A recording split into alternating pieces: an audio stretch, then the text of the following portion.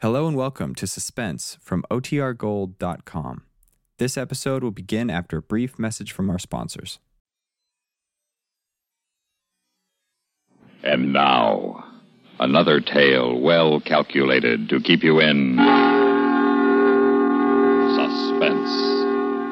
Tonight, Rakowski's Rubles by William N. Robeson.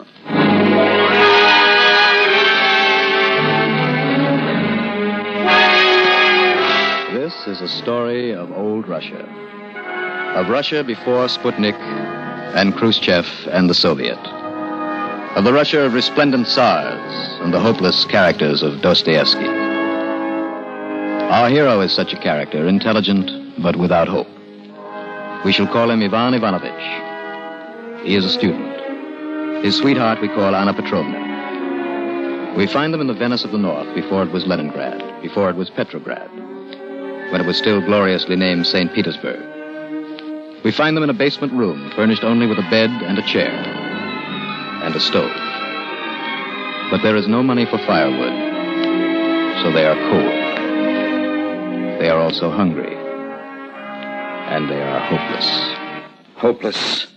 Utterly hopeless. What is hopeless, Ivan Ivanovich? Life, Anya Petrovna. The noblemen and their half-naked women dance the night away in their warm palaces while we sit outside and shiver. What have we got to live for? Each other. It is not... It is not enough? No, Anyushka. I would die for you. You know that. But you would not live for me? Living is more difficult. This is not living. This is existing like an animal. But it will not always be like this. You will graduate from the university soon. And then what? Position in a government office if my marks are good enough? If not the army? No, Anyushka. There's no place for me in this society without money, without a title. You talk like a revolutionist. Not me. Where did it get them, those anarchists who tried to kill the little father of all the Russias as he worshipped at Easter Mass last year? They were all dead. Or worse, they've been sent to Siberia for the rest of their lives. No. A Tsar is too mighty. He will not topple easily. And I have no stomach for martyrdom. No, Anya. I'm only interested in myself. And you, of course. Anyushka. Do you love me? You know I do. Enough to wait for me? Wait for you? Yes, for 20 years. 20 years? Where are you going? To prison. What are you talking about, Ivan? I have a plan that will make us rich 20 years from now. I'm going to steal a fortune. Steal? But the police will arrest you. Indeed.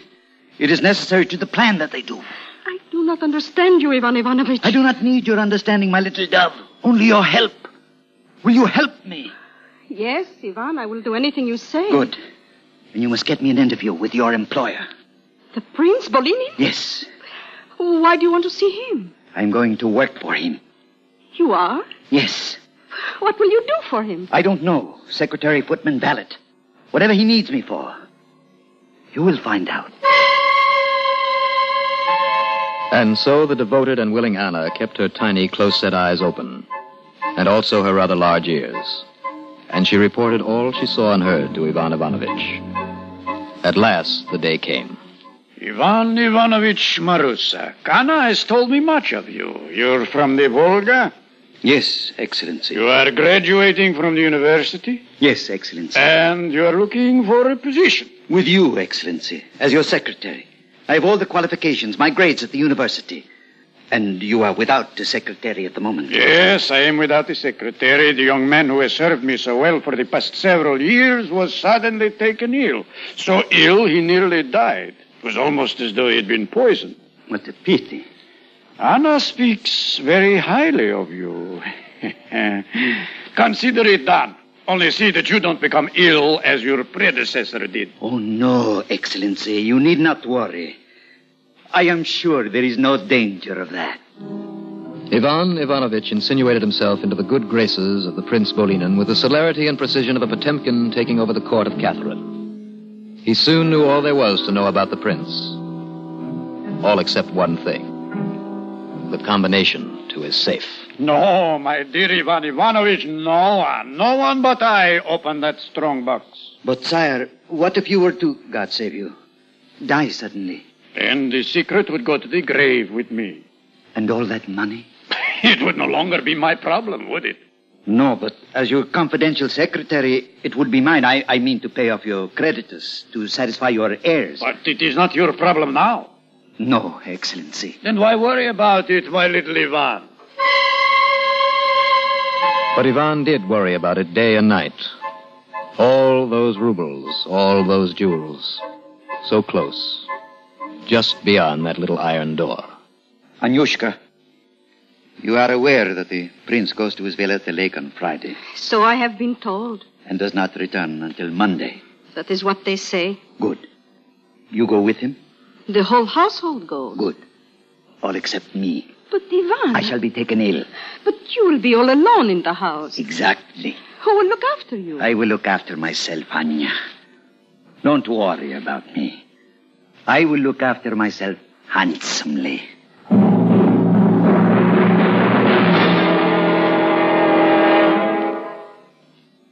In just a moment, we will return for the second act of Suspense.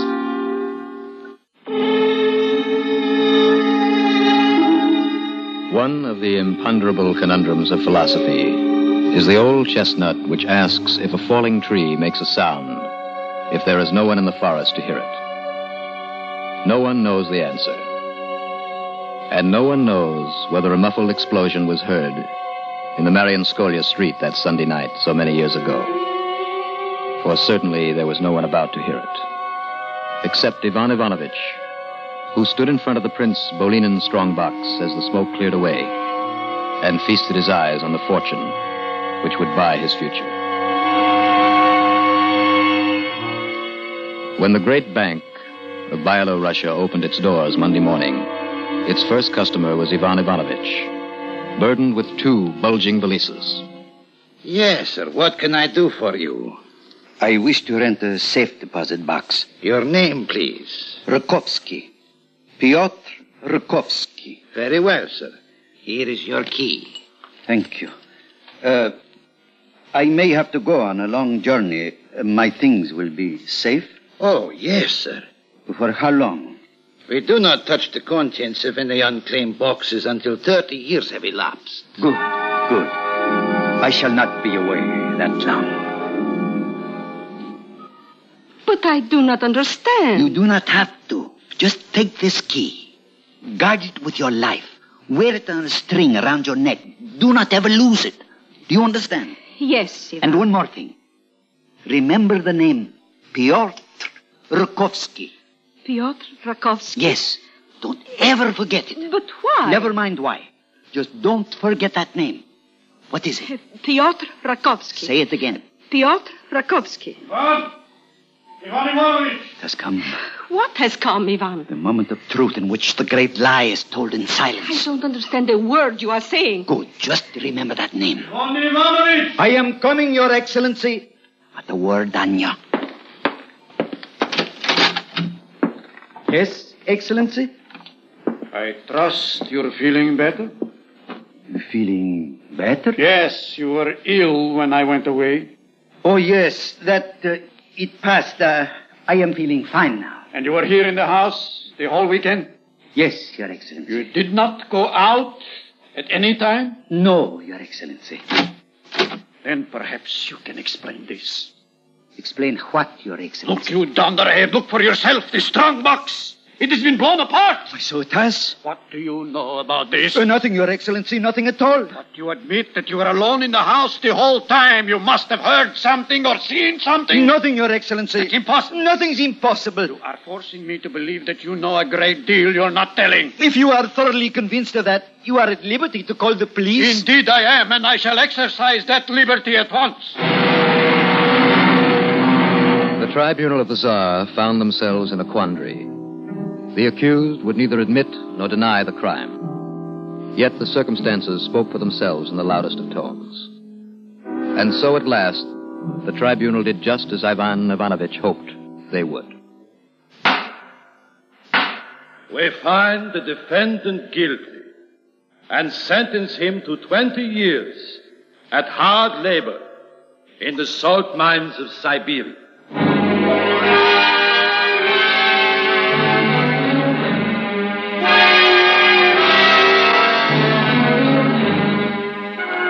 Time is relative. For the child, a day is an eternity. For the old one, it is but a dull and painful tick of a faceless clock.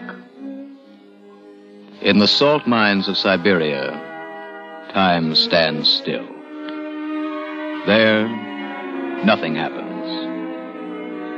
In the flickering torchlight, there is neither day nor night. In the constant, clammy 40-degree temperature, there is neither summer nor winter. The brain softens here.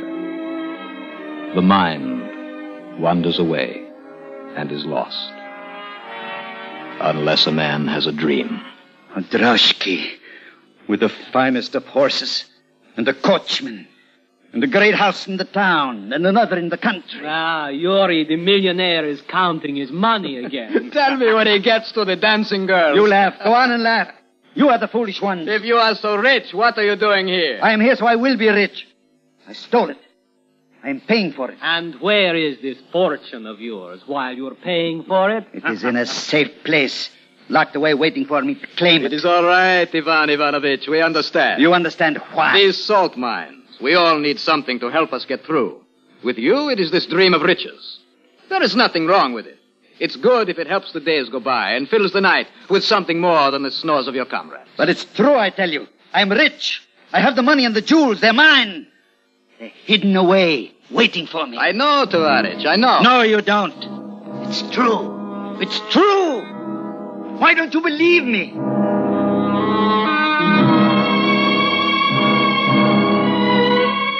But no one would believe him. And as the years slowly passed, Ivan Ivanovich told his story less and less. And more he began to doubt it himself. At first, Anna had written to him. But then her letters came further and further apart, and at last ceased altogether. And Ivan Ivanovich was alone with a fading dream.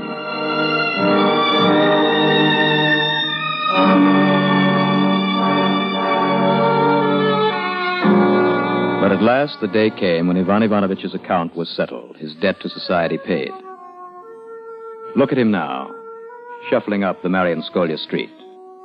A graying, stoop-shouldered, middle-aged man. He stops at the door of number 33 and pulls the bell knob. The door is opened by a young girl with largish ears and eyes set too close together. Anyushinka, you have not changed a bit. You are even prettier. You must be mistaken. My name is Natasha. Natasha? How old are you? 18. Then your mother, is her name Anya? Yes, it is. Is she home? Would you call her? I'm an old friend of hers. Mama? Mama! Da, Natasha. I have ears to hear you with. What do you want? There's an old man at the door. He says he's a friend of yours. A friend of mine? I have no old men for friends. What is it? What do you want? You do not remember me, Anya? No, I never saw you before in my life. You do not remember Ivan Ivanovich? No, cannot be. I thought you were dead. Is that why you married? You said you would wait for me. A girl cannot wait her whole girlhood out. You didn't wait very long. I never expected you to come back. So little faith. After all our plans. The key. You still have the key? What key? The key. I gave you the key I told you to keep for me. Oh, that key. My husband was jealous of it.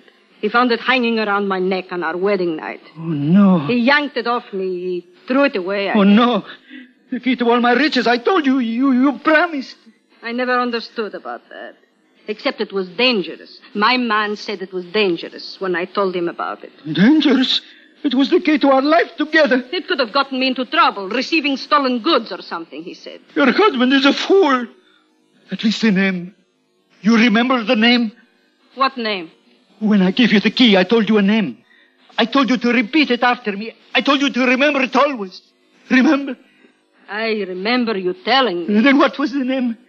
I have not the slightest idea. Oh, no. You have not forgotten. Why should I remember? I told you to. But you did not tell me why. You said I needn't know, that I shouldn't have my head cluttered with such things. So, I did not clutter my head at all. Yes.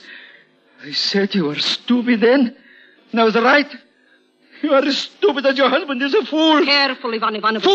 Fool, stupid. Natasha, go fetch your father. He'll know how to deal with this madman. Yes, Mama. No, Anya, forgive me. I let myself go too far. Forgive me.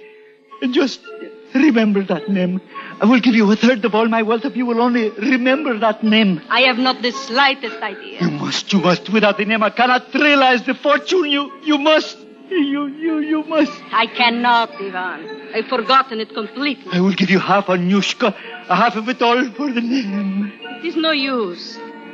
20 years is too long a time. You drive a hard bargain. Very well. 3/4 of the rubies and jewels are yours. Just to remember the name. Remember it, Anya! Remember it! Go of me, you maniac. I don't remember, I tell you. I can't remember.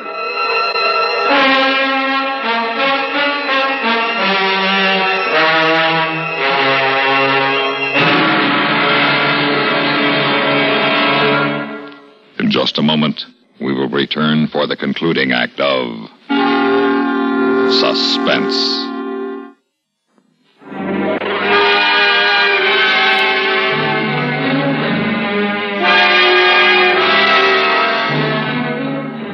Yes, sir. What can I do for you? I want to speak to someone about the safe deposit box. Yes, sir? I have a box here. I rented it 20 years ago. I've been out of the country and I have lost the key. Well, if you can identify... Oh, yes. It was on the first Monday in March, 20 years ago. You just look up your records. Well, I suppose we could go about it that way. What is your name? I don't remember. Amnesia, something. A mental block. I don't remember. I'm sorry. There is nothing I can do until you do remember. A bitter wind swept down from Lake Ladoga, carrying night and snow out of the north, as Ivan Ivanovich stepped out the great bank of Byelorussia into the empty street. Empty like his life. Useless, meaningless, and the sooner over the better. Ivan Ivanovich shuffled across the wide boulevard to the bridge where Katerina Street crosses the River Nevia. And here he stood, looking down on the black, freezing water, choked with cakes of ice slowly slipping seaward. Ivan Ivanovich was numbed in body and in spirit. As a person apart, he watched himself climb to the top of the parapet, stand irresolutely for an instant, lose his balance, slip, and plummet into the black and icy water.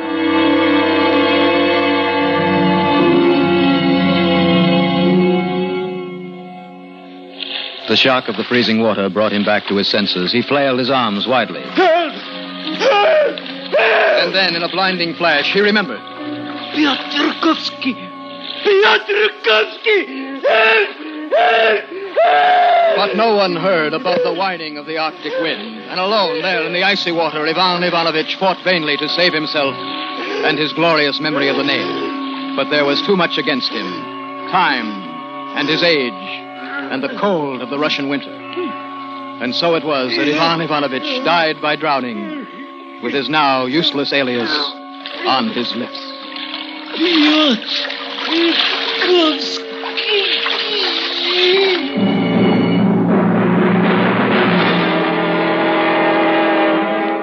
Suspense. You've been listening to Rakovsky's Rubles, written for Suspense by William N. Robeson.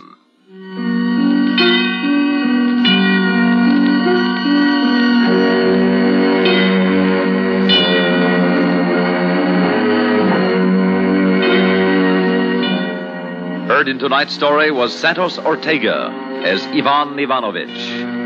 Others featured in the cast were Bob Reddick, Bryna Rayburn, Roger DeKoven, Ivor Francis, William Redfield, and Lynn Loring.